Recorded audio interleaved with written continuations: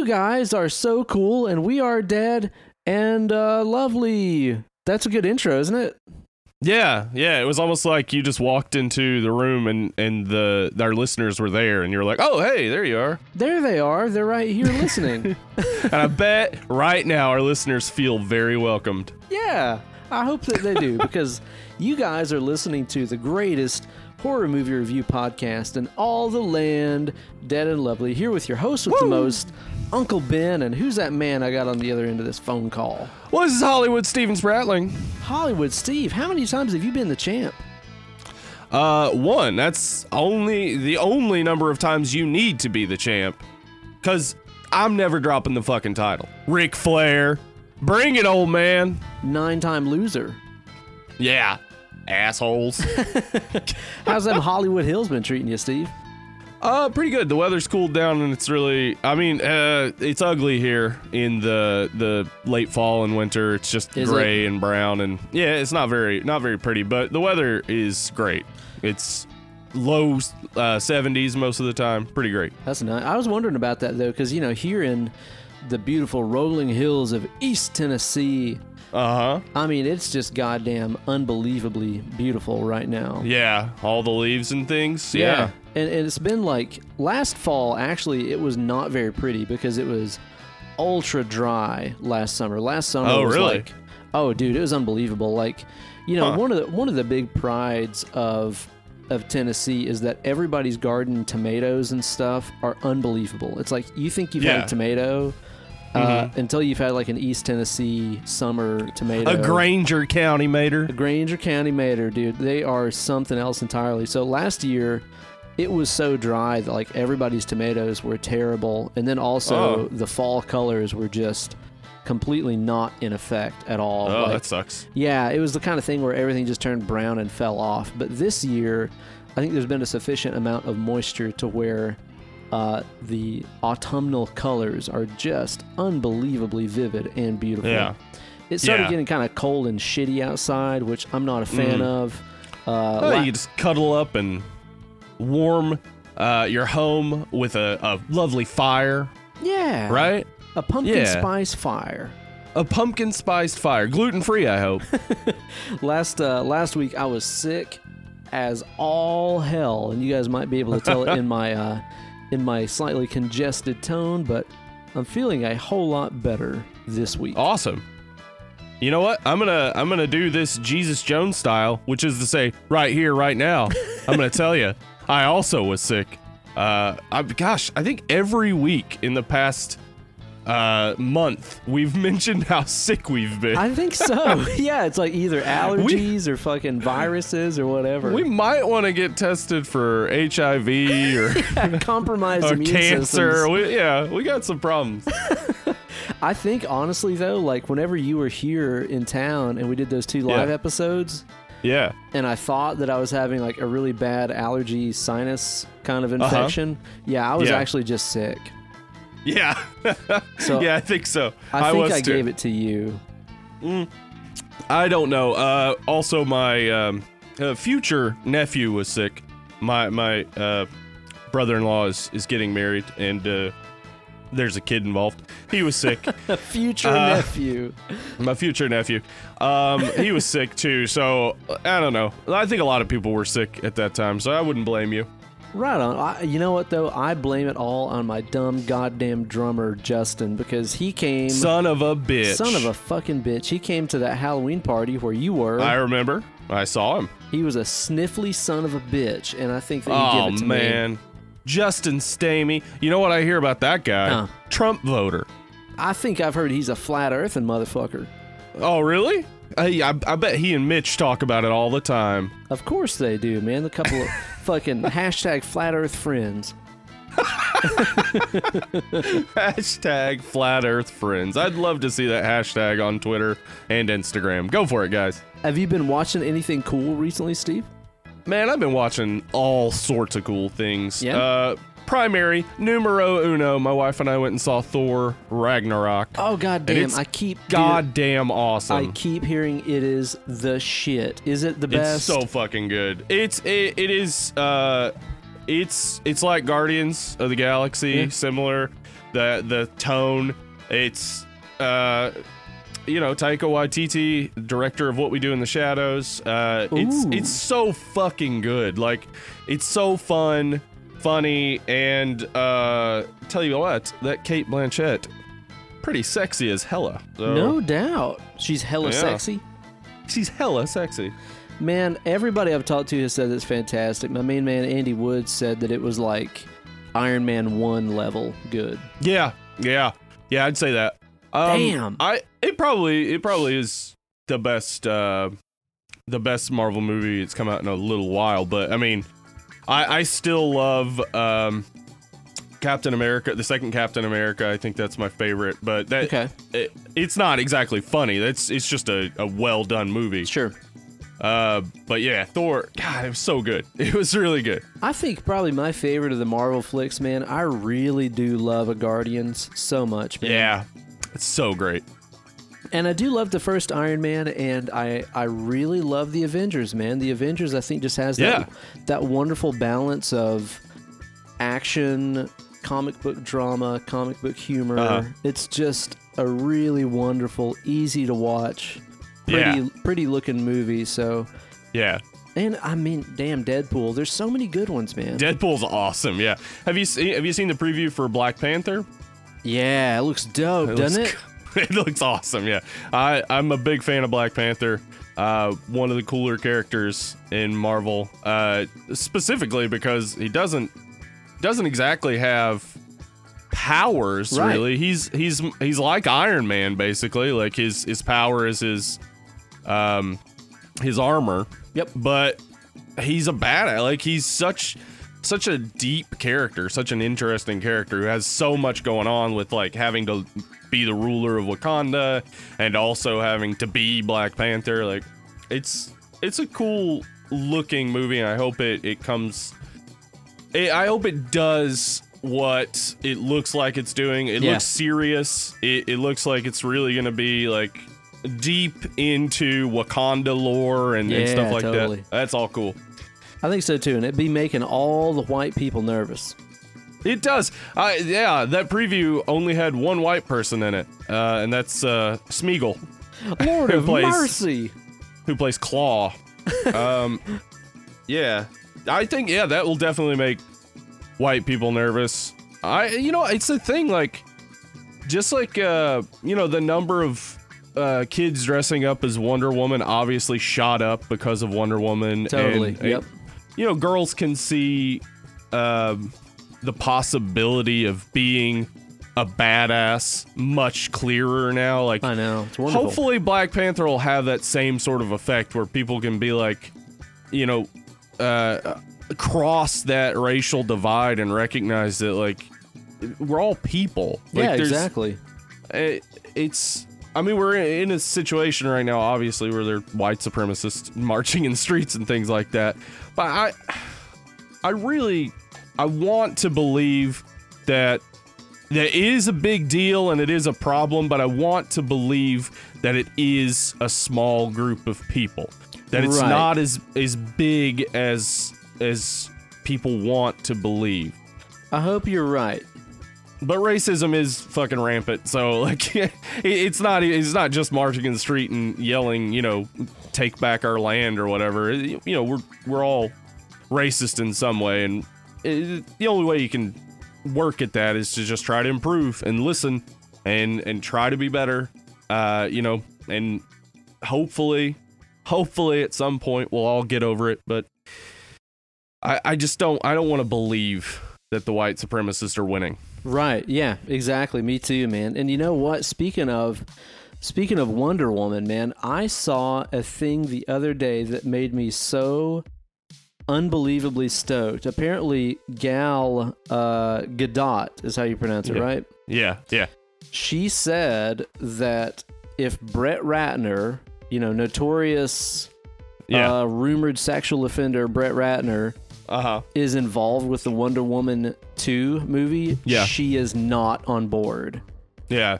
Hopefully that pans out, because they can't lose her. She's fucking perfect. Yeah. I know, man. And just what a fucking awesome statement. I mean, dude, that is bringing the fucking super powerful woman into the real world to be like, hey, look, I know that I'm important and I know that people love me and I know people love me at this character, so I'm going to swing my weight around, and if this piece of shit is on this next movie, I'm not doing it. That is fucking badass. I'm so excited for that, dude. Yeah. You know, I watched a couple of good things this week too, Steve.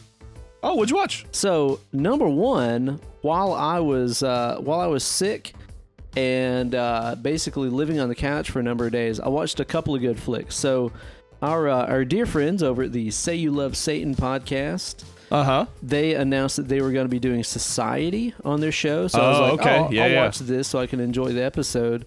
Have you ever seen that fucking movie? I have not. I hear it's crazy. It is fucking insane, dude. Like, all that I can... I don't want to spoil anything about it.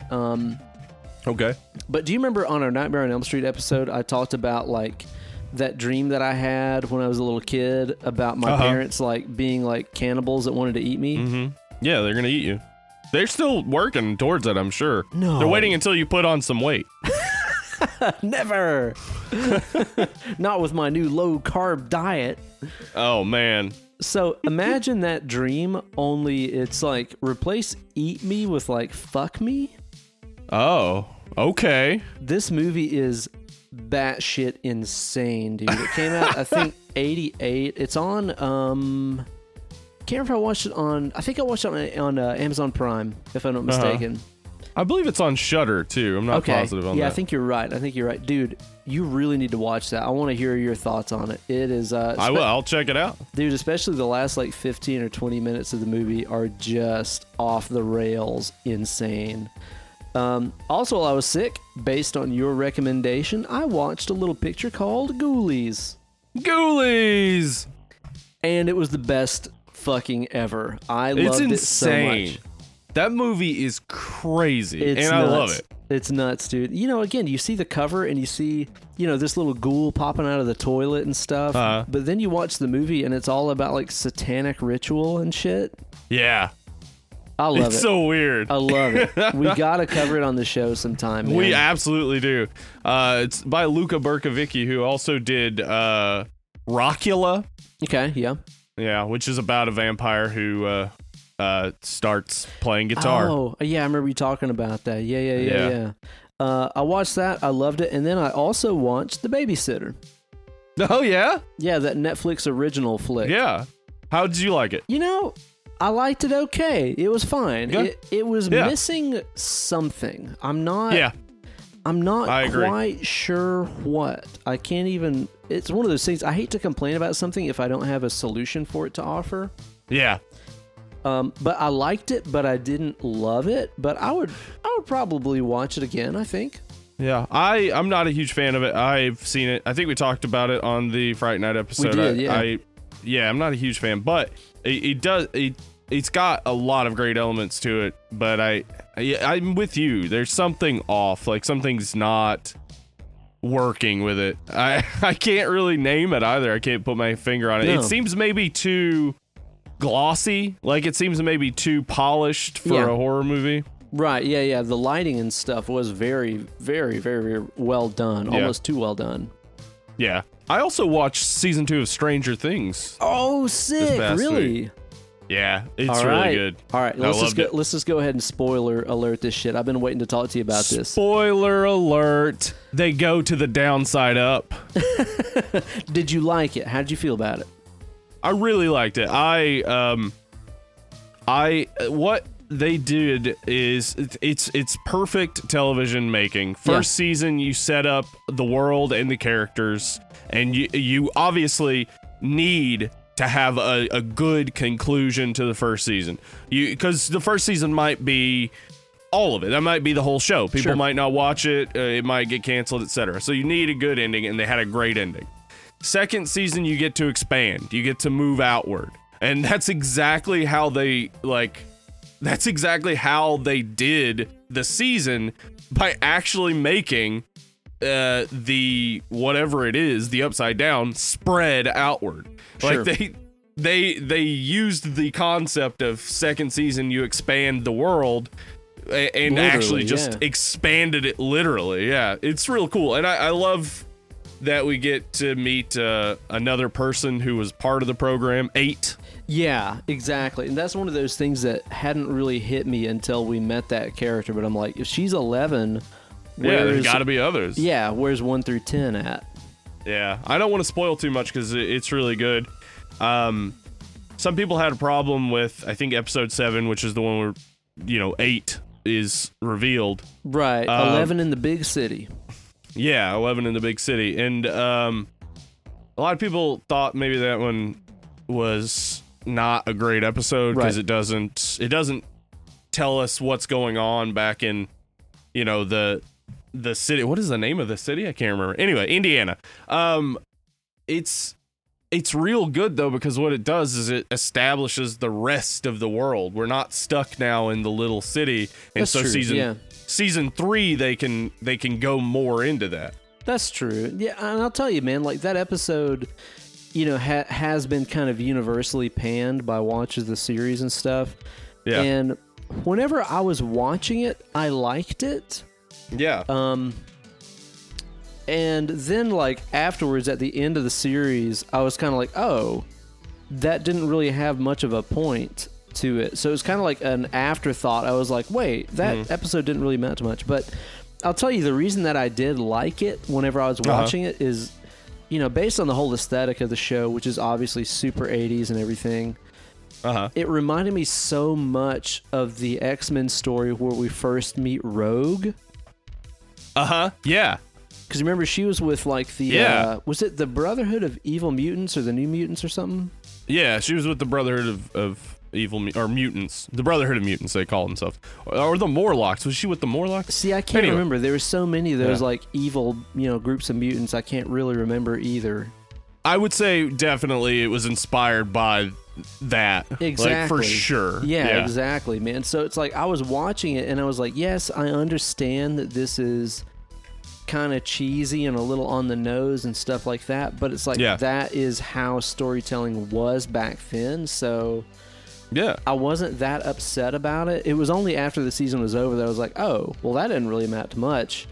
But I think that it's something that we'll see, like you said, in the third season of the show. We'll see what it set up coming to fruition, I think.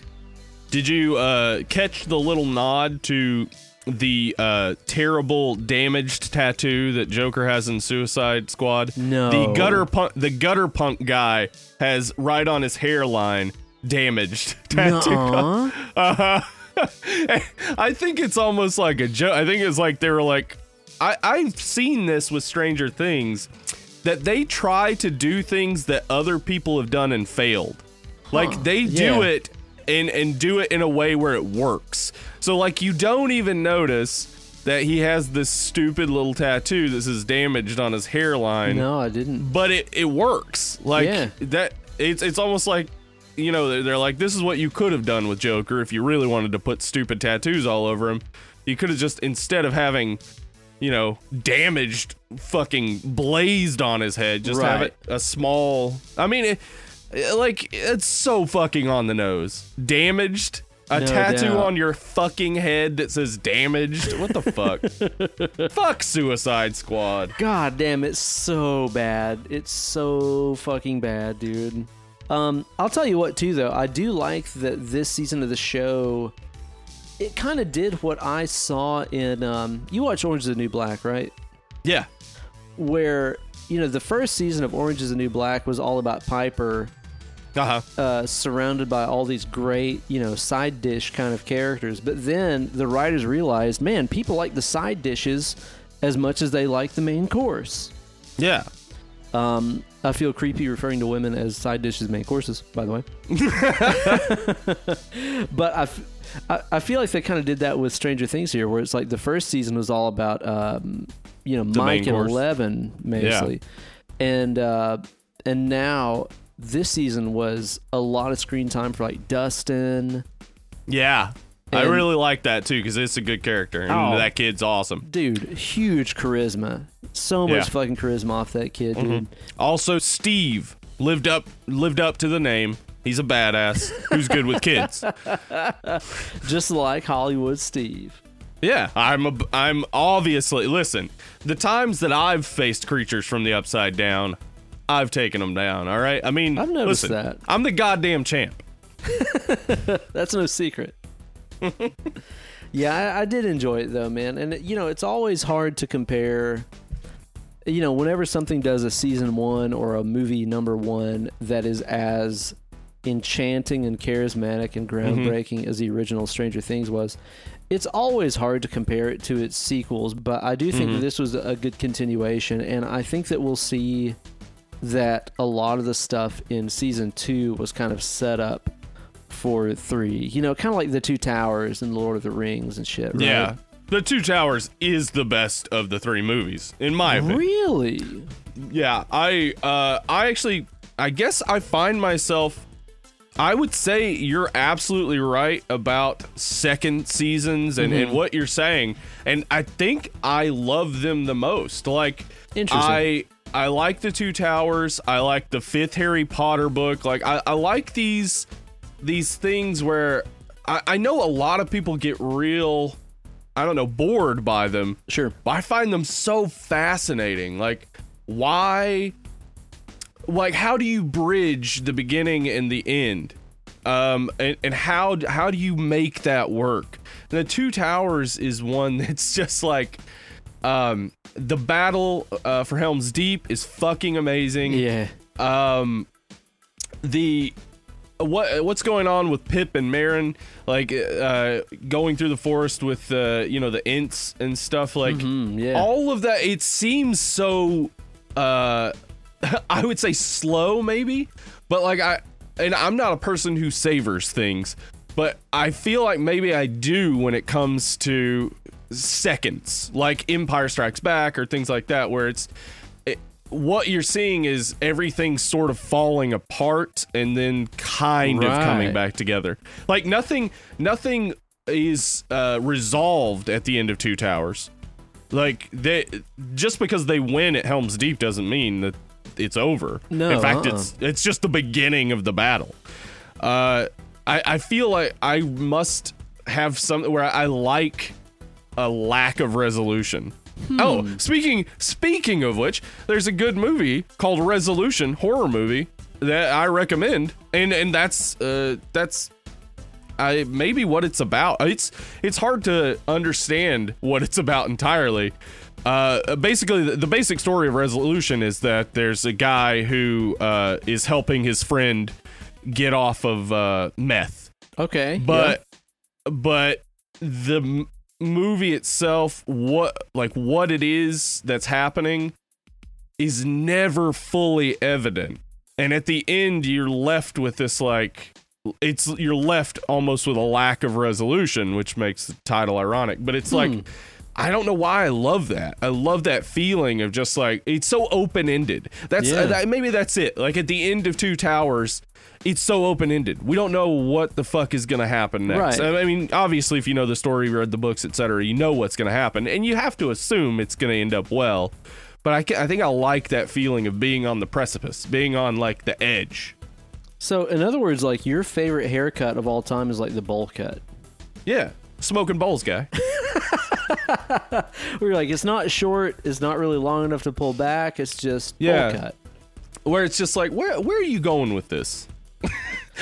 Have you not had a haircut in a while, or are you letting it grow out? Like, what is this? That's awesome. Well, the main subject of our show today, you guys, you goons, is going to be James Woods' incredible performance in John Carpenter. It's actually called James Woods' John Carpenter's Vampires was the original James title. Woods' John Carpenter's Vampires. Yeah, that's a good title. And of course, this is a continuation of our No Vampire theme, where for the entire month of November, we are choosing vampire movies based on your all's suggestions, our lovely, dead and lovely listeners. So you guys voted to hear a podcast about vampires, so here we are delivering. Yeah, and there was an outspoken minority of people who wanted us to do 30 Days of Night, and I feel like we probably will do that. Maybe because it's a winter movie as far as I remember. I've never seen it. Maybe we'll do it in January or something. But like, I haven't seen it either. I imagine that it's good from the number of people who wanted us to do it, but like it also wasn't enough for us to do it. Like more people wanted us to do the other movies, but I'm interested in it. I'd like to know what's going on with 30 Days of Night. Yeah, definitely so. So we're going to be covering John Carpenter's Vampires today. Now, before we get into it, I'm going to go ahead and mention here, one of the movies that was up for the polling was What We Do in the Shadows. The best vampire movie ever made, probably. I really find it to be one of the absolute best. If you guys have not seen What We Do in the Shadows, I suggest go ahead and just buying it right away. It's kind of a pseudo mockumentary. Yeah. About vampires. It stars Ola, fucking Flight of the Conchords. What's his name? Jermaine Clement. Thank you, Jermaine. Yeah, he's in there along with a bunch of other actors and stuff. Mm-hmm. Taika Waititi plays vampire, and he's the director. Yeah, that movie is so good, and honestly, I really.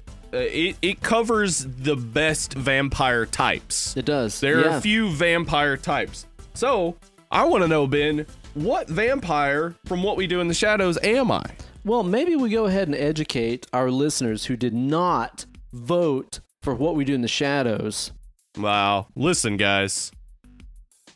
I'm disappointed, I think. I'm not mad. No. I'm not mad, but I think you've made a poor choice. Yeah. And we're reprimanding you for listening to our podcast and liking us. Yeah, I think so. You guys could do better next time. Definitely go watch What We Do in the Shadows. Now, in order to determine this and further educate you guys about how great this flick is, we're going to be taking a BuzzFeed quiz here entitled, Which Vampire from What We Do in the Shadows Are You? It's from BuzzFeed staff Hattie Soykan. Hattie Soykan, this witch who can tell, just from a few questions, she can tell us which vampire we are from What We Do in the Shadows. God have mercy. What sort of a fucking witch is this? So, Ben, approximately how old are you? What's my options? 8,000. And the bags under my eyes can attest to that. Almost 900, but I look 16. Hey. 379. This is a very interesting. Okay. Super young, like 183, and still in my rebellious phase.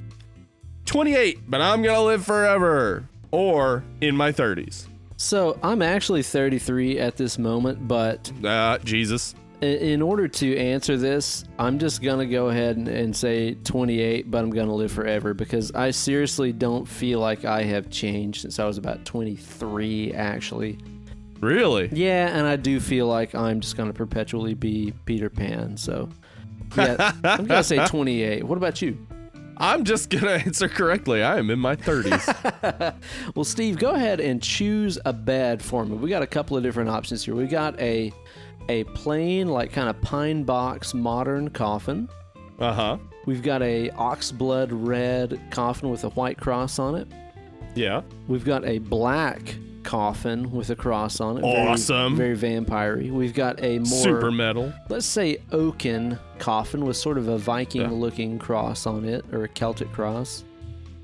We've got a big old... It just looks like a big wood box. Looks like a trunk, almost. Yeah, exactly, yeah. And then we've just got a regular-ass bed.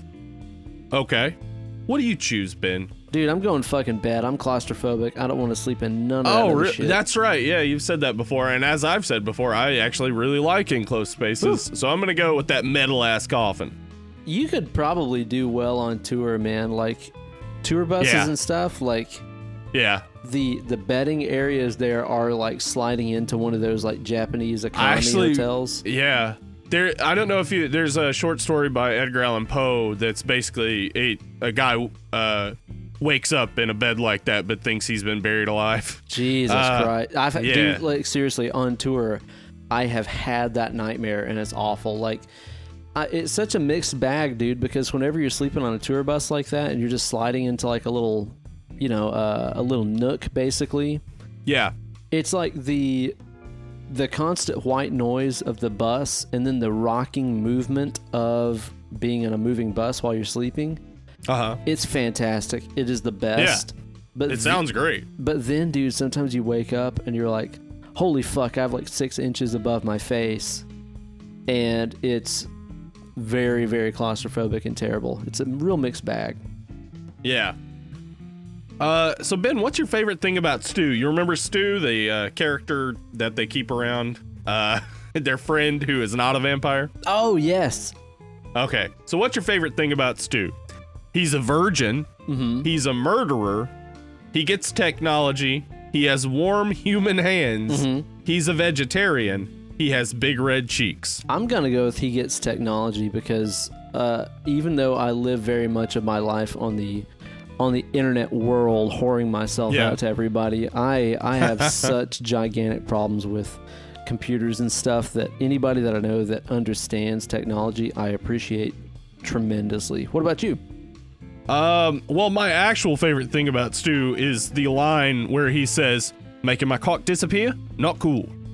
But I'm going to say that he's a vegetarian. That's my favorite thing about Stu. More for you. Yeah. So what do we got next, Ben? Next, we got choose an enemy for me here, Steve. We've got the Beast, which is a nondescript, horrifying medieval-looking creature. Yeah. We've got nuns, who they chose to show a picture of eyebrowless Whoopi Goldberg from Sister Act. What happened to her eyebrows? I don't know. I thought, because I've seen a million Whoopi Goldberg movies, and there aren't even that many Whoopi Goldberg movies. But the role that I know her most from is her role as Guinan on Star Trek The Next Generation. Oh. And I thought that the eyebrow thing was just for that role. But no, because I never noticed she doesn't have eyebrows. But I noticed it in that show. But then later I think I saw Sister Act and I was like, what the fuck? She always never has eyebrows. So we got that. We got Twilight. We've got a Edward and a Bella here. Twilight is the enemy. Okay, that's awesome. Vampire hunters. Perhaps it's werewolves, which the picture of werewolves they show here is just like a couple of bros. Well, it's the werewolves from the movie. Oh, tight. And then we got humans.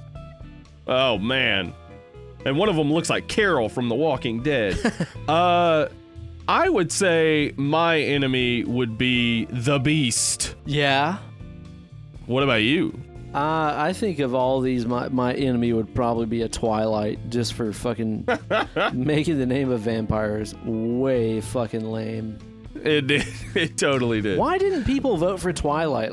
I totally would have voted for Twilight. I would love to do that movie. It's because people actually, I think they like our insights into movies. I don't know why. Yeah, it's weird. They didn't just want to hear us bash a movie for 2 hours. Kate says, my wife says that those are her favorite episodes of the movies that we fucking hate. Well, they're my favorite episodes too. They're the most fun to do for sure. Yeah. But I think our best episode, I think I said this before, our best episode is probably the Exorcist episode. Probably. Yeah, kind of blew that open. Yeah. Or It. That was a real good episode too. Yeah. Well, you know what? I'm a big fan of our podcast. Me too. Huge fan. So, Ben, what's your best trait as a flatmate? All right. I always recycle. I don't. I do the dishes once every 5 years or so. I do them very frequently. I bring over human guests. Okay. I'm just a fun, sociable guy. Yeah. I offer fashion advice because we don't have reflections. Hey, we've talked about that before. Yeah. That's a big mystery. I mostly just keep to myself. I'm going to go ahead and, I am a dishwashing kind of guy. That is one of my most desirable traits as a mate is that. That is awesome because I hate washing dishes. I actually don't even mind. As long as I can listen to a podcast or listen to music, I'll do dishes anytime. And a lot of times, especially days where I've had a lot to do, which is to say basically every day, Yeah. Like doing something as mindless as washing dishes while I listen to a podcast or something is actually tremendously rewarding to me. So I'm gonna go ahead. Yeah. I'm gonna go with I do the dishes. Okay. I'm gonna say I'm just a fun, sociable guy. I tend to agree with that. Yeah. Now, Steve, choose yourself a hobby, and you got to think you're gonna be alive a long goddamn time if you're a vampire. Yeah, and like, I mean, what if society breaks down and crumbles and the internet doesn't exist anymore? I mean, what are you gonna do? Are you gonna spend your time knitting? Are you gonna spend your time hooking up? Okay. I've got a big question about that because, like, really, if vampires are dead and they're cold and so on, can you even get a boner? I would imagine not. Like, how could you? Yeah, if you don't have blood flowing.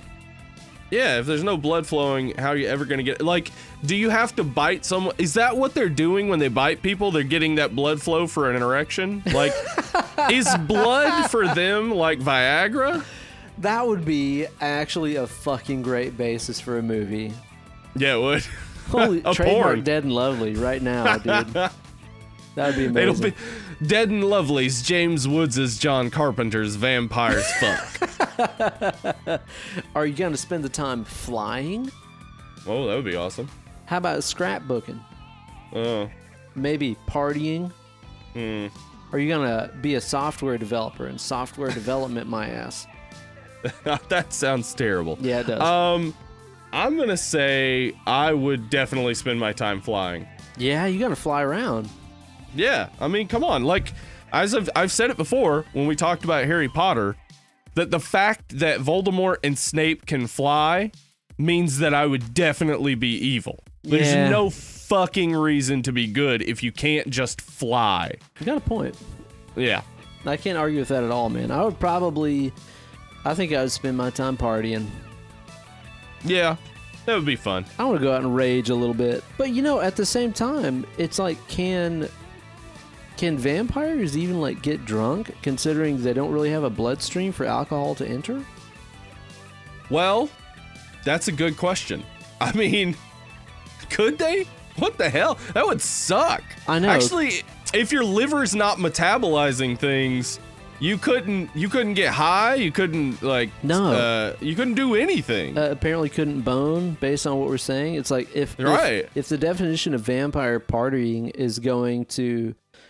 like raves and fucking club nights and shit like this, and just being around loud fucking music and bright lights and not even being able to get fucked up, I would actually really hate that. So I'm kind of regretting my answer right now.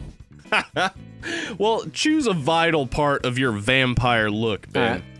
Blouses, a unique jacket. I'm a fan of a jacket.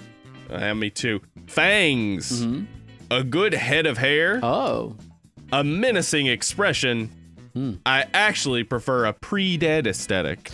I've got to go with a good head of hair. I've always identified myself with a person who has hair, and as a person who has a forehead, which is growing. Yeah. Is it? My forehead's growing. I'm going to go ahead and try to keep that hair as long as I can. So good head of hair. Pretty please. I'll even put it in those big old butt braids like Bram Stoker's Gary Oldman.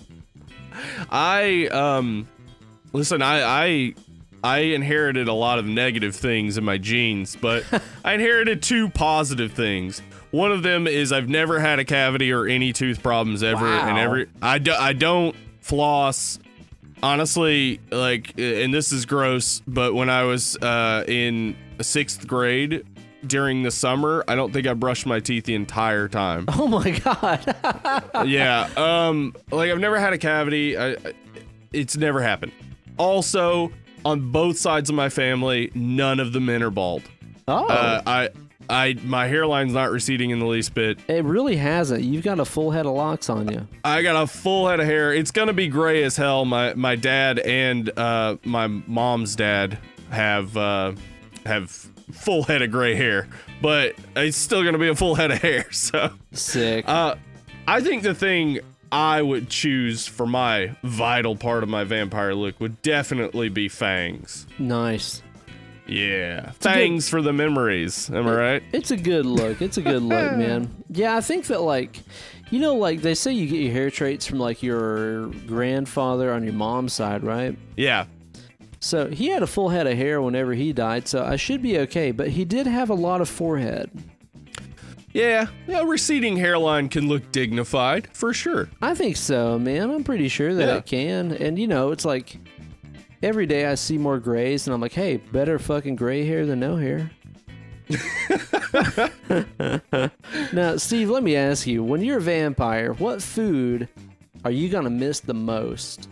Oh, Jesus. Is it going to be chips, meaning fries, not actual potato chips? Right. Is it going to be salad? No. Yeah, of course not. What about a chocolate? Okay. Maybe it's burgers. Uh-huh. Maybe it's a big old bowl of spaghetti. Yeah. Maybe Dario Argento knows about that. Yeah. He's Italian. Warlord Dario Argento. Maybe it's a guy in a sweater that says, I don't miss any food. Yeah, fuck that guy. Fuck that guy. Yeah. Have you ever met anyone who said that they don't like eating? Yeah, actually, Kate's mom. Yeah, fuck that person. Yeah, my mother-in-law. No, not Kate's mom. I love her. Dude, she has the weirdest fucking sensibilities in the world. Like, she does not understand food whatsoever. Really? God, she's sucks. like, food is...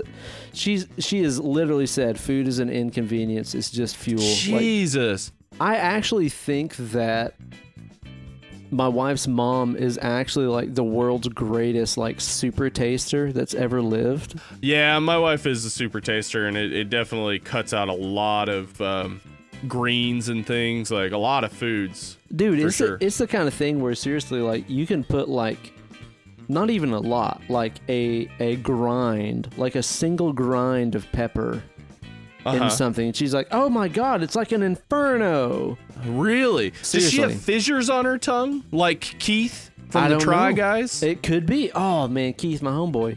It really could be. Like, I think that she's probably one of those people that could probably taste the fucking, you know, dirt that the wine grapes were fucking grown in and shit, you know? But she just hates food as a result of it. God, that sucks. I know. I once knew a girl who told me not only that she found eating to be an inconvenience, but she also didn't like sleeping. And I knew we would never be friends. Now, see, Kate, my wife, she hates sleeping.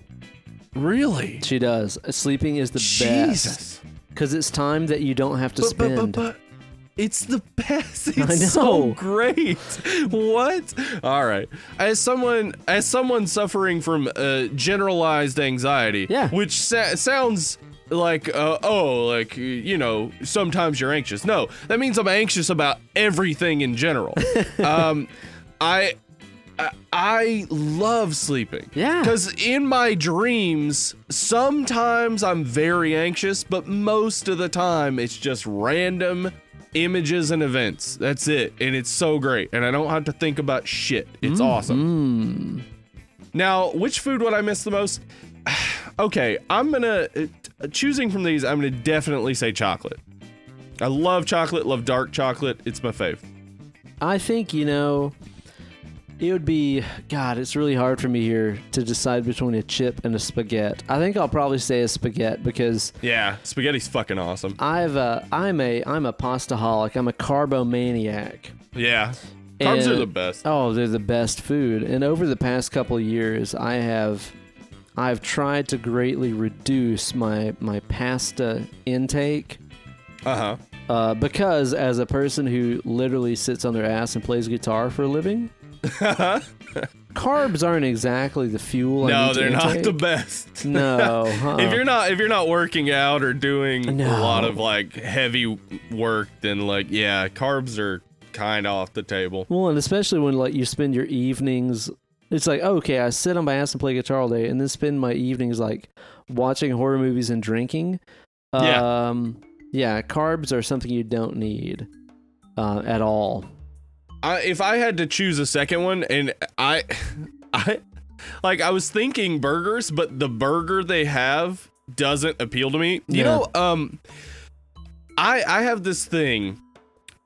I love my steak as rare as possible. Like, Sure. I want it bloody. I want it mooing. I want, I would like for it to just be coming out of the uterus and just straight into my mouth. That's how fucking... Wipe its ass and bring it to the table. Yeah, that's how I want it. But when it comes to burgers, I hate a thick burger, and I hate a burger that's not cooked through. I hate it. Really? Like, it tastes disgusting to me. I'll go for a medium burger. The burger that they have on the picture is one of those burgers. I love a press burger. Like the type of burger you get at a fast food restaurant. I love an In-N-Out burger or a Shake Shack type of burger. When I make Five Guys. Yeah, exactly. When I make burgers for my wife and I, it's always turkey, so you can't cook it medium rare. No. But also I make press burgers, and I also mustard cook them, which is an In-N-Out thing. Ooh, no. You don't like mustard? No. Nope. Do you like pickles? No. I didn't think so. I both mustard cook them, and as I flip them, like what you do to mustard cook them is you season one side, you press that side, then you put mustard on the other side and flip it. Ugh. When I flip it, I cook it for a little bit, and then I add a little pickle juice. It's awful. Fucking amazing. Dude, that is like the opposite of the source of my powers. That is like kryptonite to me. That would murder you, yeah. Okay, so last question, Ben. How are you most likely to die? I'd like to know. Killed by a vampire hunter after giving him my email. Okay. Disemboweled by werewolves. Ooh. Accidentally falling asleep with the curtains open. Hereditary heart disease. Probably hereditary heart disease. Like hardly anybody on like either side of my family fucking lives beyond damn 60 or 65. So yeah, even though I'm 33, I'm probably actually past midlife right now. Mm-hmm. But then again, most of the people in my family are like fucking pillheads and alcoholics and rejects. So hopefully I'll dodge that bullet. Yeah, I think like liver problems have killed a lot of members of my family. And I imagine that will probably be what eventually kills me. Yeah. But, I like my family, like they live forever. My grandmother, my great grandmother, that is, she lived to like 85, Damn. I believe. Yeah. And she lived alone almost all of that time. Like she lived in her own home. She was a badass. My grandfather and my grandmother are both in their 70s, and they're still fucking kicking, man. Like they're having troubles and stuff, but they're still kicking. Nice. How am I most likely to die? Probably accidentally falling asleep with the curtains open, because that's the type of small thing that I forget about. I forget about small things all the time. Right, that sunlight will get you. Yeah. So who'd you get, Ben? So I got Vladislav. Oh, yeah? Yep, awesome. I did. You're a bit of a ladies' man, and you love a good bit of meat. Ever since you discovered Facebook, that's kind of become your new thing. You lived a crazy life in war-torn Germany, and you're glad you can kick back now and enjoy simple pleasures like the unholy masquerade and the feel of a silk robe on your chest. Awesome. Dead but delicious is your way of life. I kind of agree with all of this. Yeah. Yeah, no, I agree with that. That's definitely you. I got Nick.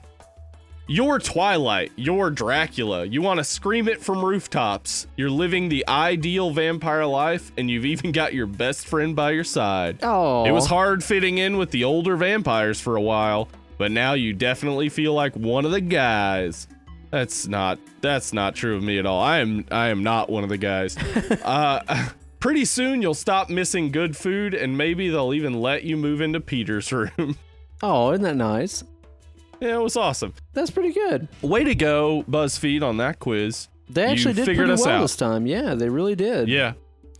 And again, I got to recommend to you guys, if you've not seen What We Do in the Shadows, go and watch it like post haste. It's kind of a it's kind of a mockumentary sort of thing, kind of a Christopher Guest style flick. Yeah.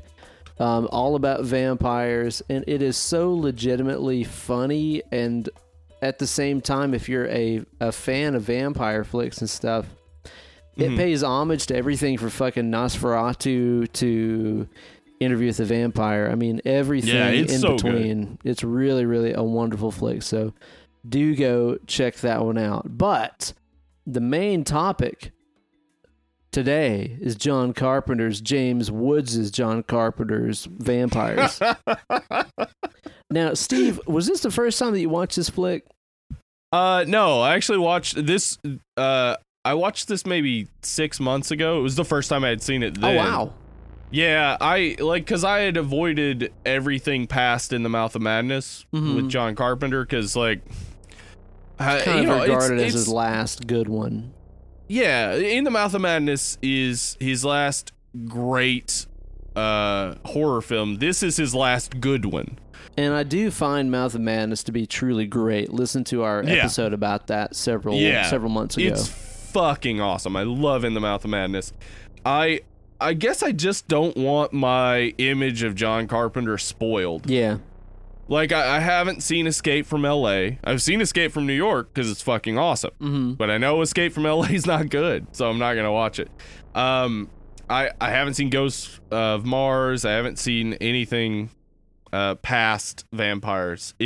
I just don't. He's such a great director. And honestly, I will say, like, watching this movie, I think my brain defaults to John Carpenter, because, like, if I'm watching a John Carpenter movie and I see the way he's composed a shot, I'm like, yeah, that's the only way to compose a shot. Like, that's it. Yeah. Like, that's the way to fucking do it. Yep. And this movie is definitely a Carpenter movie. It's definitely awesome, but it's I say awesome. It's definitely good. It's a good movie, but it's not him at his prime. It's not him at his height. The music is definitely him at his height. The music's fucking awesome. Music's good, the direction is, I don't know. It's missing something, and we'll get into it, but, like, and it's definitely missing something. I wonder how much of that is kind of like what we were talking about Fright Night last week, where I'm like, I really wonder if the casting of this was 100% exactly who they wanted for these parts. Because earlier today you texted me and you're like, man, it should have been Lance Henriksen and Alec Baldwin. Yeah. That would have been fucking amazing. Dude, that's all that's been in my head since you mentioned that. Yeah. And I'm like, man, maybe that is what this movie was missing. Because as I was watching it, initially I was really on board. And then as it went on, I was like, I just don't know. It's like it's missing something. I can't really say exactly what, but maybe it is that it was just missing the right actors to play those parts. Because it's not like there's anything, shitty about the cast, but it's like when you see what good casting can do to a movie, like whenever you watch Near Dark, for example, and see Lance Henriksen being fucking awesome, dude, and that movie would not be half of what it is without him and some of those other people in that flick. Yeah, it makes you really, really wonder what this movie would be like with a slightly different cast. There are some powerhouses though. You're of course we got James Woods, James Woods is great. I mean, he's a fucking ass. I don't ever want to be his friend. Probably not a good hang. No, probably not. But he's a good actor, and he's specifically good at being bad. Yeah, and that's okay. So, like, I texted you that, and then I watched the movie again, and I do still think Lance Henriksen and Alec Baldwin would have been the best at this. Yeah. But I think John Carpenter and his wife, I can never remember her name. I'm really bad about that, but she was the producer on this, and she has a lot to do with casting. Yeah. I think that what they did was they went out and got bad people to play bad people. Yeah, I don't think they're supposed to be likable at all. Yeah, they're not supposed to be likable, and that might be the problem if you have Lance Henriksen and Alec Baldwin. You're going to kind of like them. You're gonna kind of like them, yeah. And James Woods is not likable. I said in the It episode that I don't ever want to think about Stephen King and sex in the same context. James Woods is worse. I don't ever want to think about James Woods having sex. That's gross, like fucking disgusting. But Daniel Baldwin carries this movie, and I don't know the man, but I know he's had a lot of run-ins with the law for drugs and alcohol. He's had some problems with sexually harassing his Mary Carey while he was on Dr. Drew's Celebrity Rehab or whatever. Damn. Like he's a complicated asshole, just like James Woods. James Woods used to be a Democrat, but then he turned whenever Bill Clinton perjured himself and all the Democrats were behind him, which means he was never actually liberal. He was just behind a party for some reason. And now he's like super conservative and a big Donald Trump fan. And Jesus, yeah, and obviously he was some predatory behavior toward Amber Tamblyn, who is awesome and was 16 at the time and doesn't fucking she doesn't lie. She's not making that shit up. He did it. And they're bad guys, but that's the thing, is that they're playing bad guys. And now I'm having this debate in my head about what do you do if you cut all the bad people out of Hollywood? Yeah, really, right. Do you lose some actual genuine dislikability on screen if everybody's fucking now, Tom Hanks? Well, because now Tom Hanks is supposed to play the bad guy? No. Tom Hanks is not the bad guy. Right. I want a piece of shit. Danny DeVito, like Tom Hanks, Danny DeVito, they've been the two people who've been falling back on. Like, these are the two we know they're not bad. Even though Danny DeVito can play a shit heel on screen, he's always likable. He's still always likable. It's hard to dislike him. But you look at James Woods and that just fucking ridiculous, stupid, cocky look he's got, and you just want to fucking punch him in the face. But also, he's perfect for these roles. I know, right? Yeah, because I don't think he's supposed to be a likable hero who you get on his side. No, nobody in this movie is supposed to be likable. Like, there's some genius casting behind this for sure. Right. Yeah, exactly. I tend to agree. Now, whenever you see James Woods, like, what do you think of whenever you see James Woods? Like, what is the performance or movie or show that you think of when you think James Woods? To a lot of people, it's like fucking Hades from Hercules. He's just an asshole from Twitter. Like, I think about all of his roles, and I'm like, yeah, I like him, but I don't like him. So, like, the thing that, like, in my mind, the thing I think of immediately is him being an asshole on Twitter and being general fucking homophobe and conservative dickhead. Like, wow. Have you ever seen Videodrome? Yeah, Videodrome's great, and he's great in it. Fucked up movie, dude. Yeah. Yeah, he's great, and that's the thing about him that really, I don't know. Maybe I separate it in my head. Yeah, like I think of James Woods the person, and I don't like him. I think of James Woods the actor, and I fucking love him. Right? Yeah. It's a real struggle. It is. It's almost like Nicolas Cage, but like I don't think I hate Nicolas Cage as a person either. I think Nicolas Cage just fascinates me as a person and an actor. Like he's just kind like of an enigma, yeah. Yeah, he's like, what the fuck is going on with Nicolas Cage? But with James Woods, I got two separate images of him in my head. What's your favorite role he's in?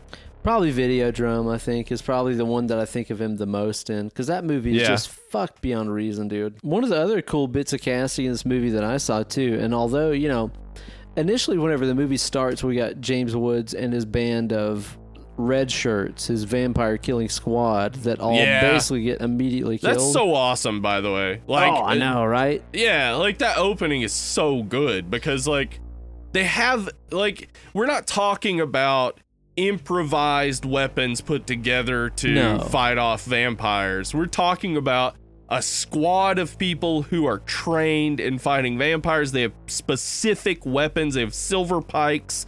They have, you know, that awesome crossbow. Everything has a flashlight on it. Yeah.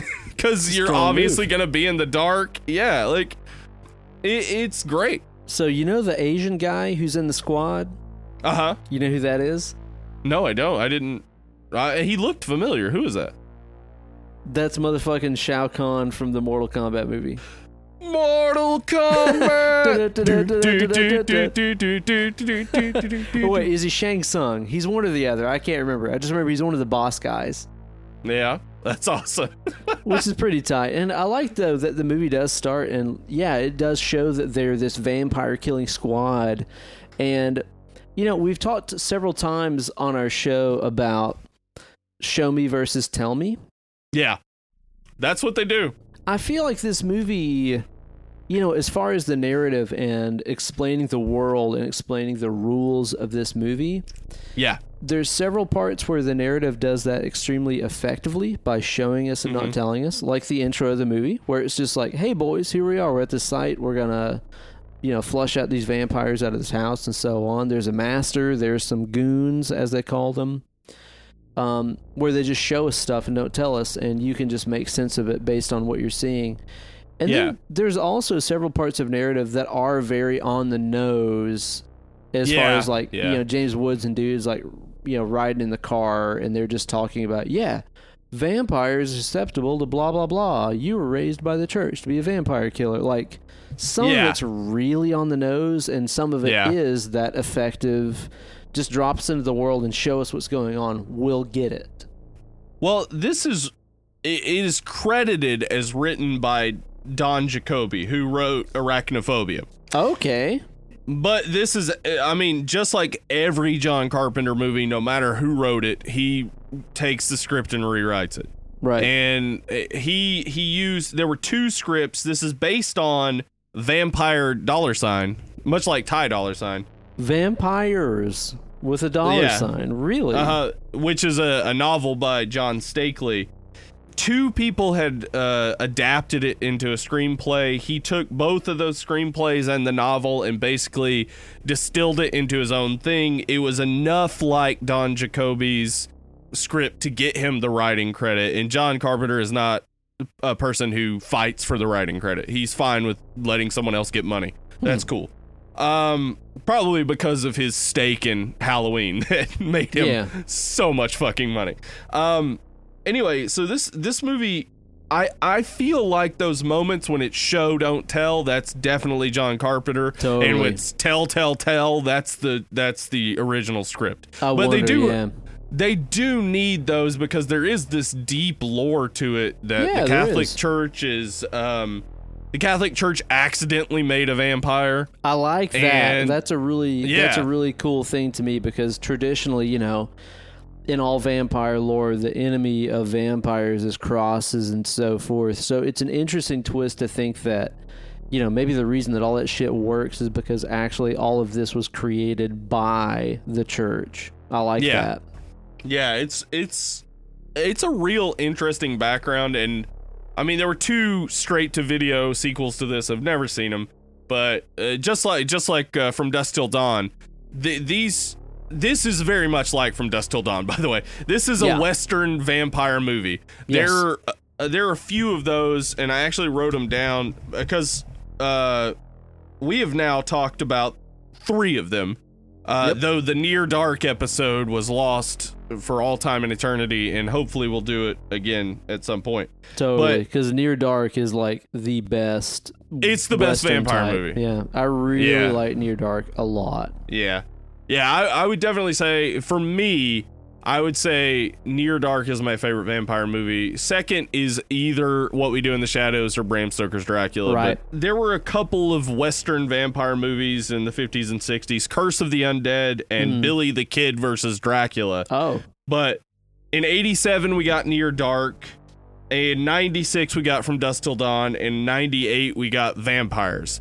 Now, Vampires is definitely influenced by From Dusk Till Dawn. Oh, definitely. Obviously, yeah.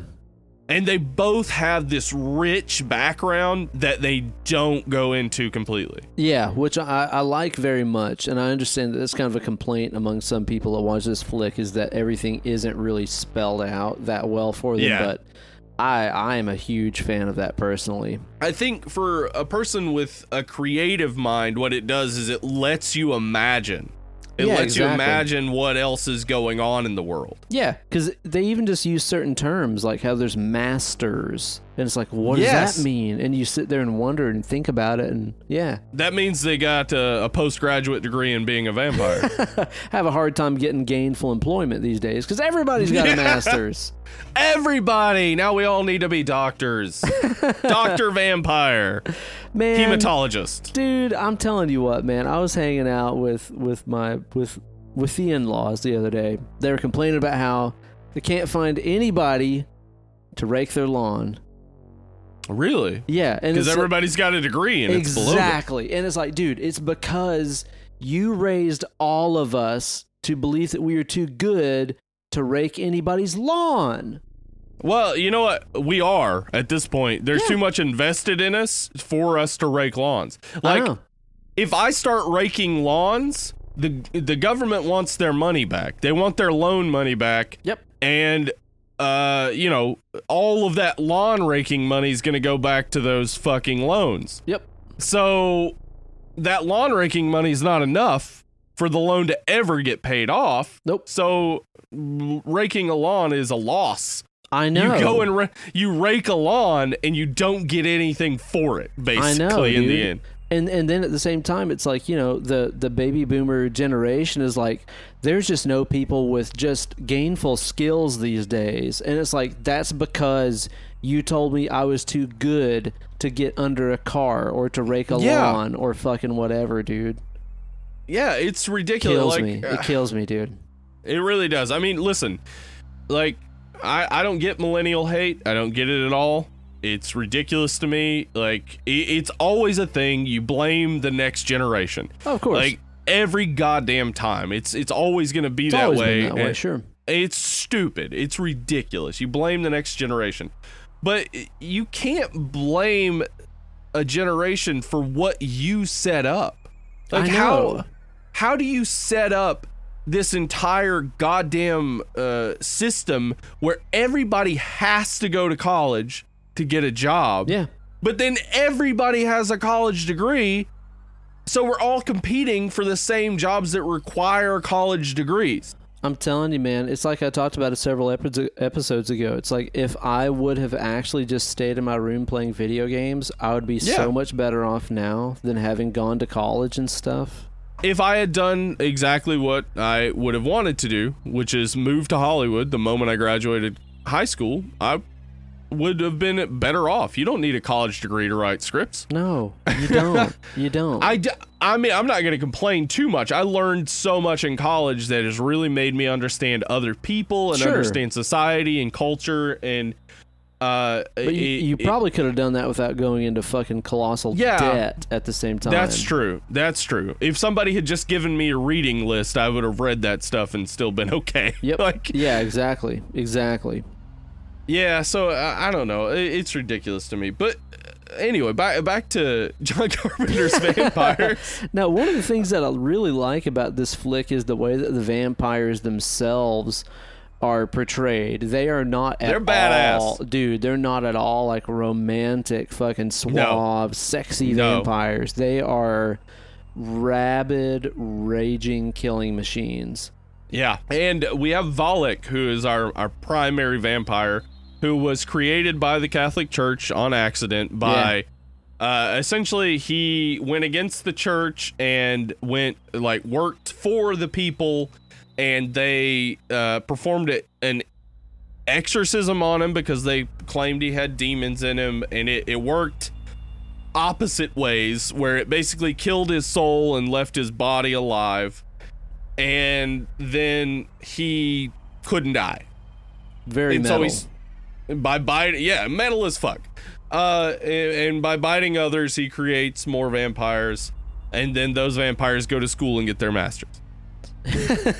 And that guy would absolutely be the very idol of one George Costanza, because he has completely thrown off the traditions of society and draped himself in velvet. He has. He is draped in velvet, and he don't give a fuck. This dude will straight up perform cunnilingus on Laura Palmer. He don't give a shit. It seems like he did that. It seems like he did do that, man. And, a couple episodes ago, we did that vampire quiz about getting bitten on the thigh, and he did just that. He did just that. He bit her on the thigh. And, I mean, this movie, this is an interesting thing. I feel like this movie has a bad relationship with women. Yeah. But I also feel like there's some value in that type of movie because it reflects the actual world. It reflects the world where a lot of men have a bad relationship with women. A lot of men are very detached from femininity. They don't get it. They don't know how to talk to women. They see women as not human, basically. Right. And that's what we get from Cheryl Lee, aka Laura Palmer. She's like an object a lot of the times in this movie. Like she's used as like an object. The whole movie like tied up and just like squirming around, basically. But the thing is that what we get from her, she's a sex worker. First off, like she's a prostitute. She's bitten by a vampire. She's given this disease, a virus, as Daniel Baldwin Montoya calls it.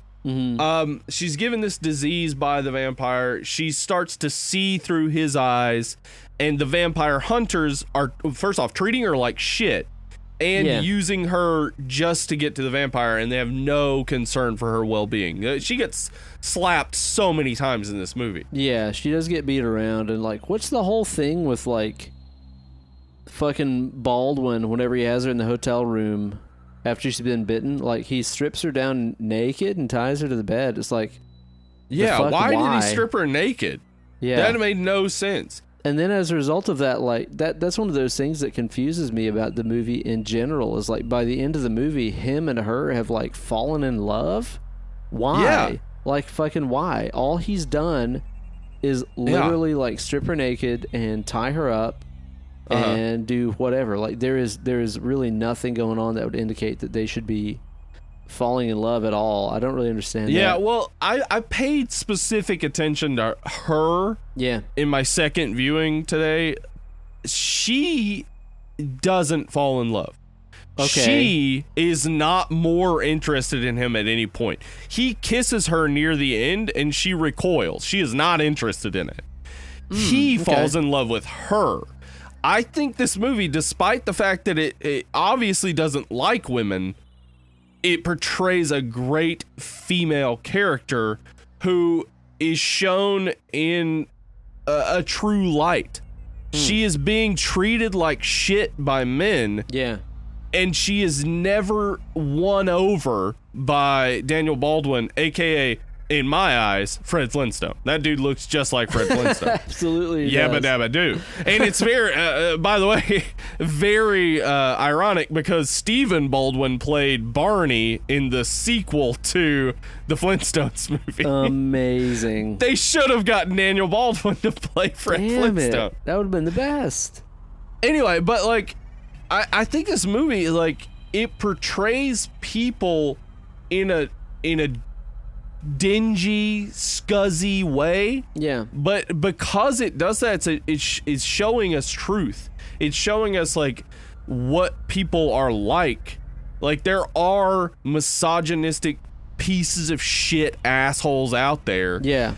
And there are these women who are in the sex industry and caught up in this, and they have to deal with these men all the time.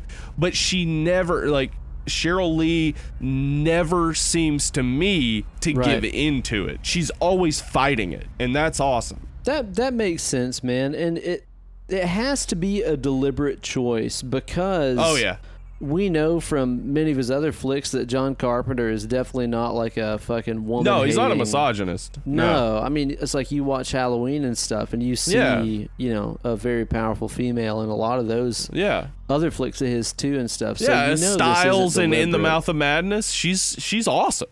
Like, although you know, one thing that did just hit me earlier today, I was listening to Another movie podcast that I really enjoy is Cinema Swirl. Have you ever listened to that? No. It's really wonderful. It's these two British dudes. Awesome. I really enjoy their show. They do a little bit of everything. But on one of their more recent episodes, they did The Thing by John Carpenter. Great. Uh-huh. And they did happen to mention... There are no women in that. Okay, the only woman in that... Oh, there is a woman. Okay. Well, okay, it's the voice of the chess-playing computer. And, like, within the first 5 minutes of the movie, what's his name? Kurt Russell. Kurt Russell. He's playing chess against that computer that has the woman voice. He calls her a bitch and pours whiskey on it and fries it.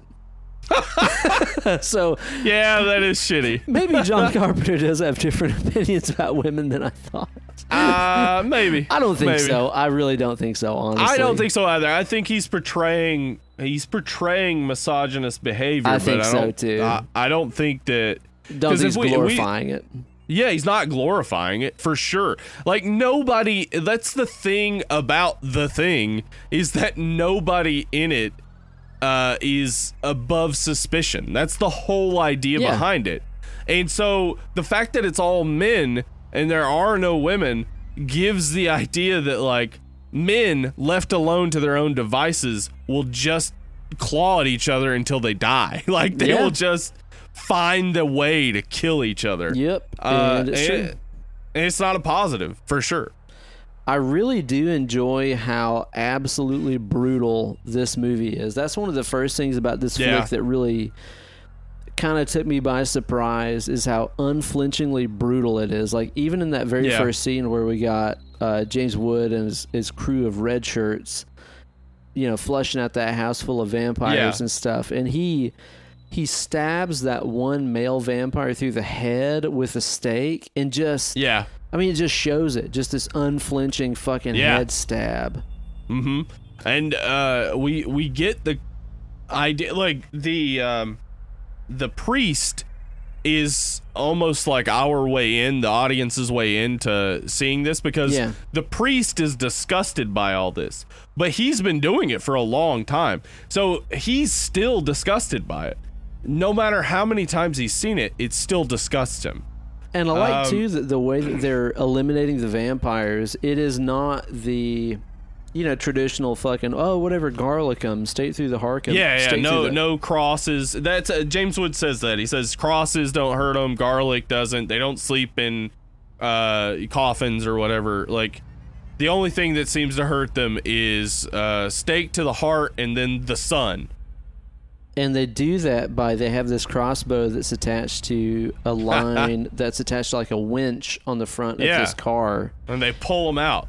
I really like that too. Whenever they pull them out into the light, it looks almost like they have like road flares attached to their costumes, and they just burst into that is exactly flames. What it looks like, yeah. And did you notice too how it seems like the more higher up in the vampire hierarchy you are, the more explosive and gruesome the death is? Like, the low level ones, they just burst into flames and turn into like charred corpses, but as you get up into the hierarchy, like, they explode and fucking gush gore and all this other shit.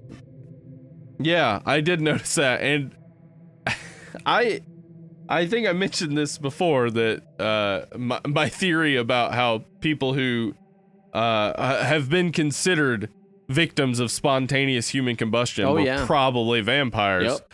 And this movie, that's exactly what it looks like. It's just like they combust the second that they touch the sun. They just start smoking and then fucking burn. Oh yeah. It's awesome.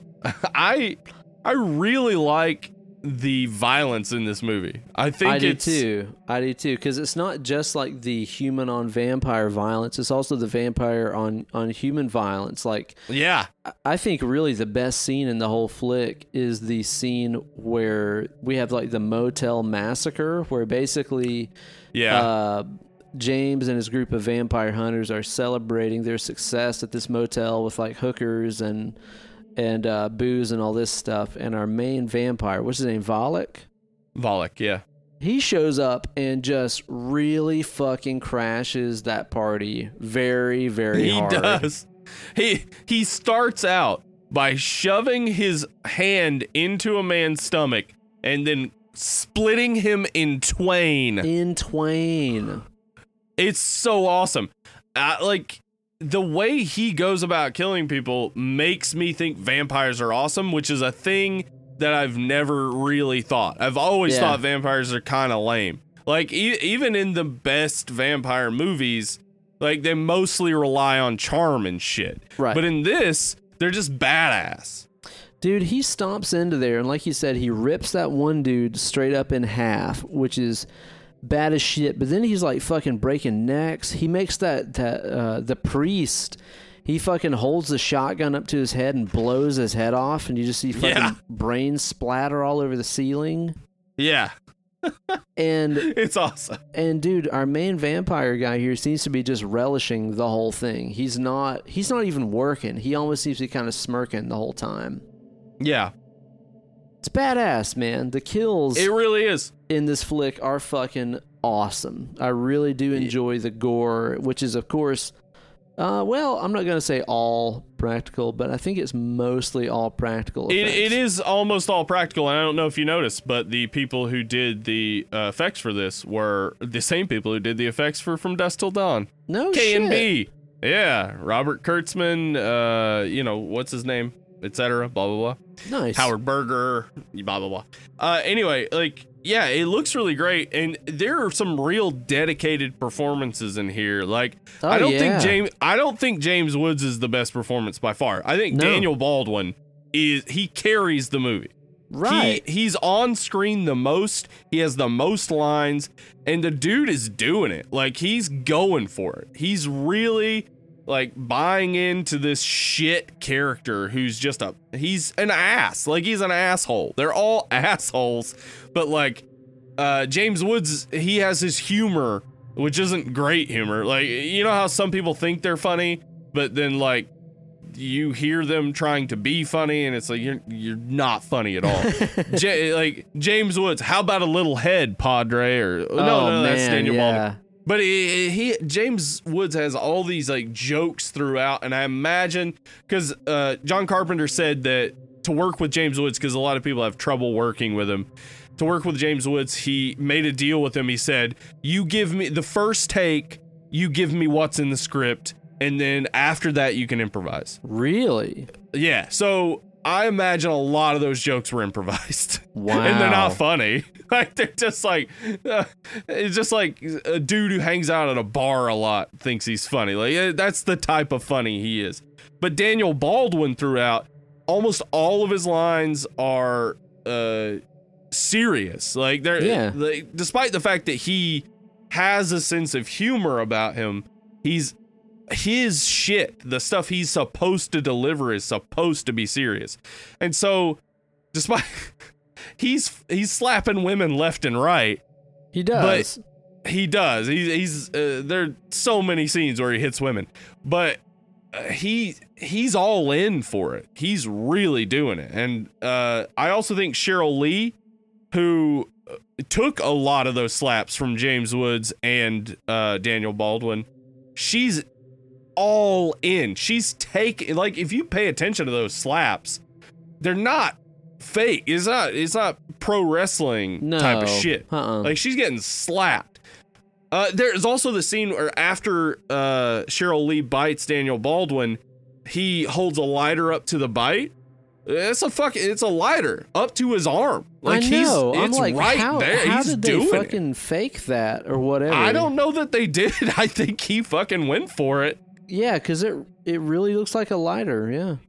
Yeah, he had the makeup maybe insulated a little bit, but it's right up against his arm. I think that, like, fuck reaction that he has is genuine. Like, he's just like, that fucking hurt. That's something I thought was interesting in this flick too. You were talking about in Fright Night how there's not really a lot of male on male vampire bites, but there's also not a lot of woman biting a man vampire bites either. That is interesting because he gets bitten by her twice. Yeah. And it is kind of this submissive sexual sort of thing too.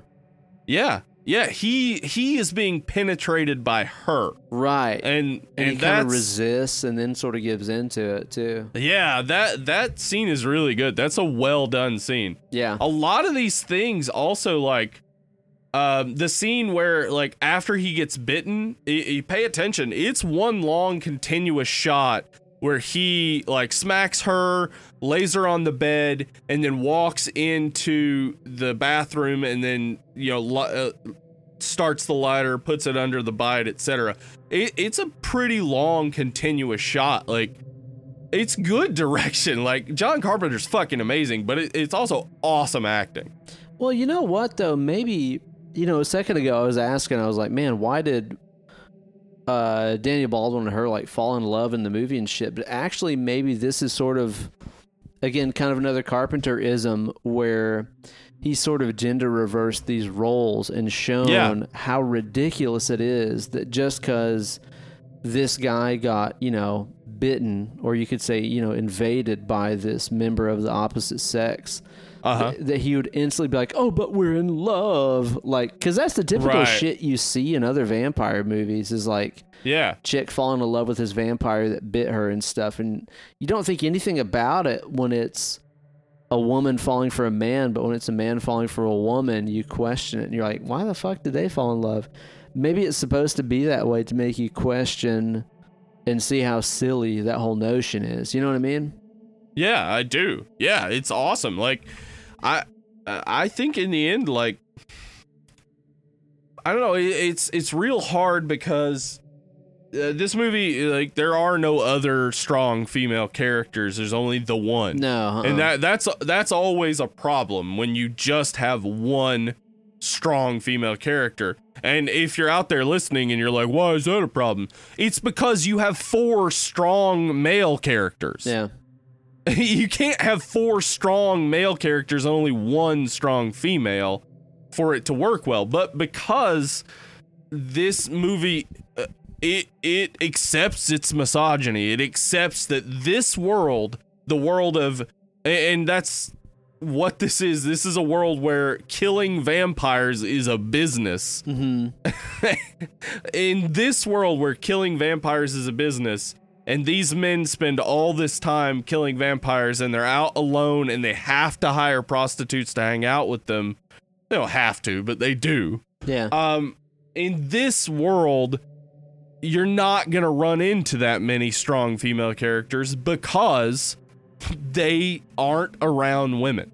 Right. We need more movies, obviously, that are written with more female characters and more of an equality, etc. But when you do this, when you do reflect actual reality and you try to reflect the misogyny of the world, it would be hard if you had a bunch of strong female characters. It would be hard to reflect that type of boys being boys, you know, quote unquote. Like, it would be hard to reflect that if you also had every other scene a woman who is just being a badass all the time. Yeah. No, it's totally true, man. It's totally true. And I do wonder if this was made to intentionally kind of throw those conventions maybe in your face and see what you felt like when they were reversed. Now, what do you think about the length of this flick? Because it's too long. Yeah, because it's like an hour and 41, something like that. It feels like 3 hours, though. Yeah, it does. Yeah. It really, really does, man, because I kind of feel like with this flick, like, you know, the world building element starts at the beginning of the flick. And then it doesn't really grow much after that. Yeah. And the pacing is off because if you watch every scene is done well. Yeah, they are. But it still feels so long because every scene is they really take their time with each and every scene. And some of this may have been well, it definitely would be easy to condense it down into smaller, easier to digest scenes. Yeah, for sure. I think that Daniel Baldwin carrying the movie is fine, but what we get when we have James Woods on screen is there's so much exposition. There's so much being told to us. Exactly. That it's real hard to care about it at a certain point. It's real hard to be like, yeah, I want to know all this. I need to know all of this stuff. And a movie to me that is kind of similar in a lot of ways, in that it is a Western and in that it is a kind of non-conventional, man falling for a female vampire kind of flick is Near Dark, which of course came out around in the same time period as this, and to me is just exceptional. I think it's better in so many ways, and did such a better job of, again, show us not tell us kind of storytelling. Where Near Dark is fucking awesome, and Catherine Bigelow did an amazing job with it. Yeah, exactly, man, exactly. There is some, I feel like in Vampires here, there is some very clumsy exposition where it is just telling us stuff about the lore and about the characters and stuff, rather than just letting us figure it out. Like, there's a certain level of faith that I think a writer has to have in his audience to be able to figure shit out.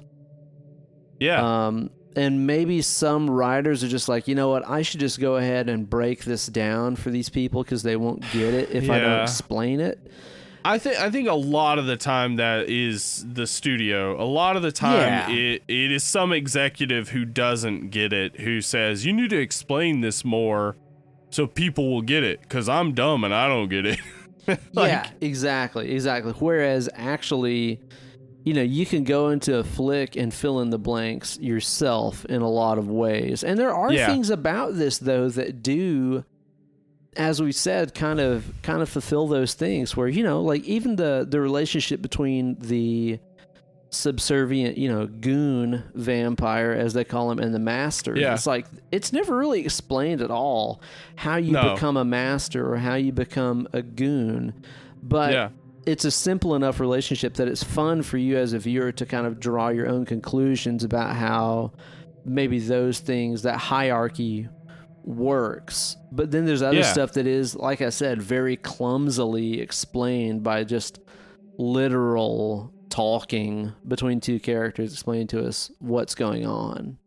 Yeah, it's got those issues, and I think that, like, I mean, because there's such an interesting world here, it would have benefited from less explanation. I think so too. It would have been one of those things where with less exposition, you would be more interested in seeing maybe a second movie in this world. Yeah, exactly. And even the way that the movie kind of wraps up with Baldwin and the chick kind of like running away to sort of start their lives, and then James Woods being like, I'm going to come after you. Yeah, I'm giving you 2 days, and then I'm coming after you, and I'm going to kill you and her. Yeah. That's cool. Yeah, it's a great ending. Yeah. And I'd be very on board with seeing where that went, Yeah. They mentioned 2 rules. There are apparently rules to being a vampire killer. Okay. They mentioned 2. Number 7 is you don't bury a team member alone. Right. That's okay. Interesting rule. And number 10 is you don't face a master vampire at night. Right. Okay. So that sets up the idea that there are these other rules, etc. I'm assuming the first rule is you don't talk about Vampire Club, and the second rule is you don't talk about Vampire Club. Oh, clearly. And obviously, rule 34 is if it exists, there's porn of it. But, like, what are the other rules? Like, I want to know. Like, there were enough setups for a sequel that I would want to see, but not enough of it really draws you in.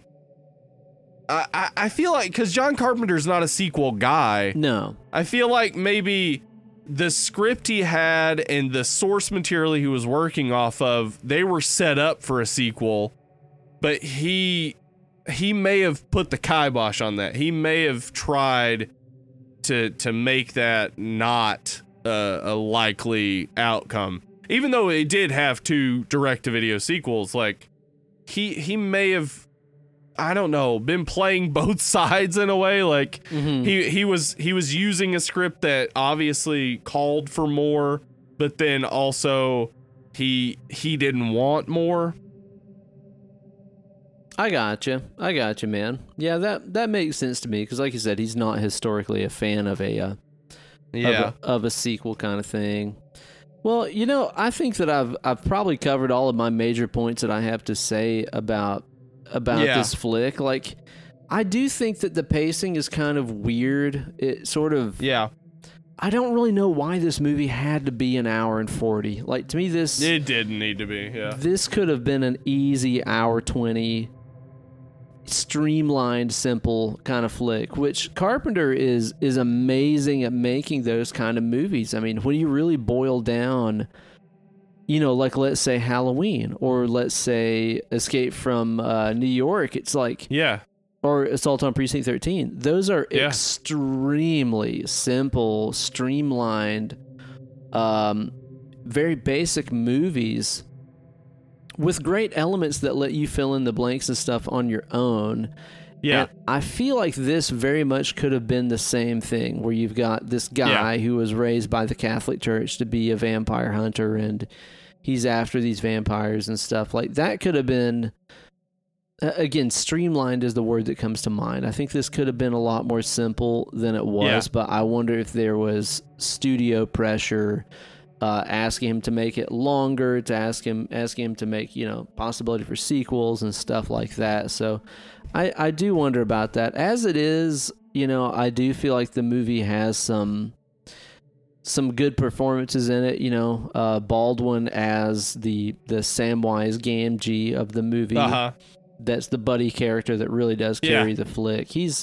He's really good. James Woods, I can't help but wonder what he would be like replaced with Lance Henriksen. I can't help but wonder what, Valak would have been like replaced with a different actor. I didn't find him extremely charismatic as a villain. He looks like Tommy Wiseau, the director of The Room. Oh, shit. That's who he looks like. God damn, that's been driving me nuts. Yeah. He looks exactly like him. It's ridiculous. Like, yeah. I feel almost like watching it, I couldn't take him seriously because I kept expecting him to go, "Oh, hi, Mark." What if after he hello, doggy?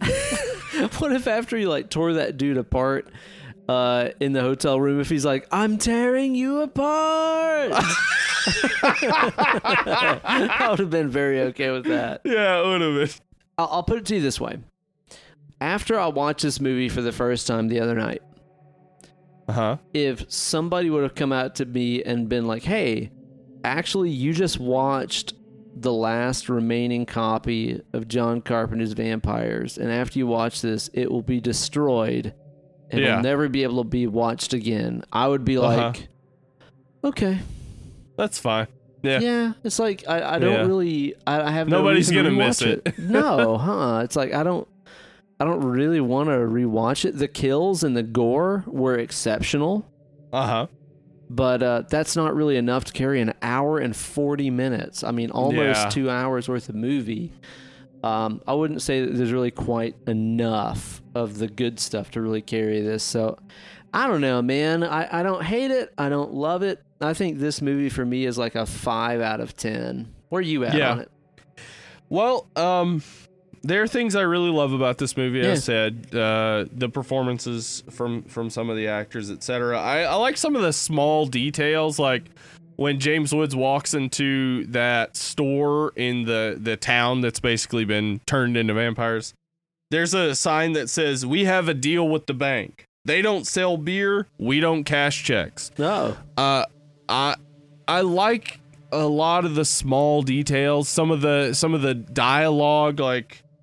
Definitely, I'm not sure if James Woods improvised this or if it was written, but he says to the priest, "Lather up and shave your ass. You're the bait."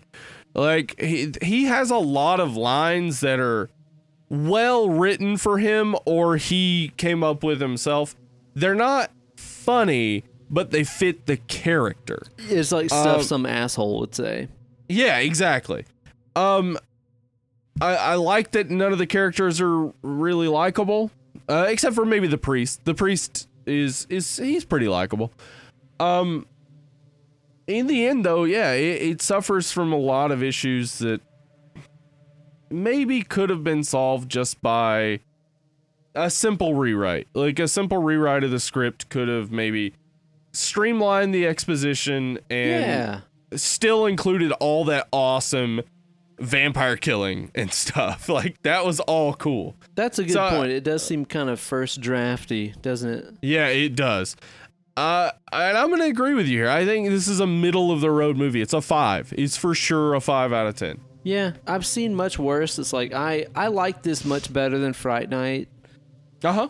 I did too, yeah. But I don't like it nearly as much as, again, a Near Dark or Lost Boys or anything like that. And actually, speaking of Lost Boys, that's going to be the next flick that we cover. Say what? For No Vampire here on Dead and Lovely. Thank you guys so much for voting this flick up on the charts, because The Lost Boys is the shit.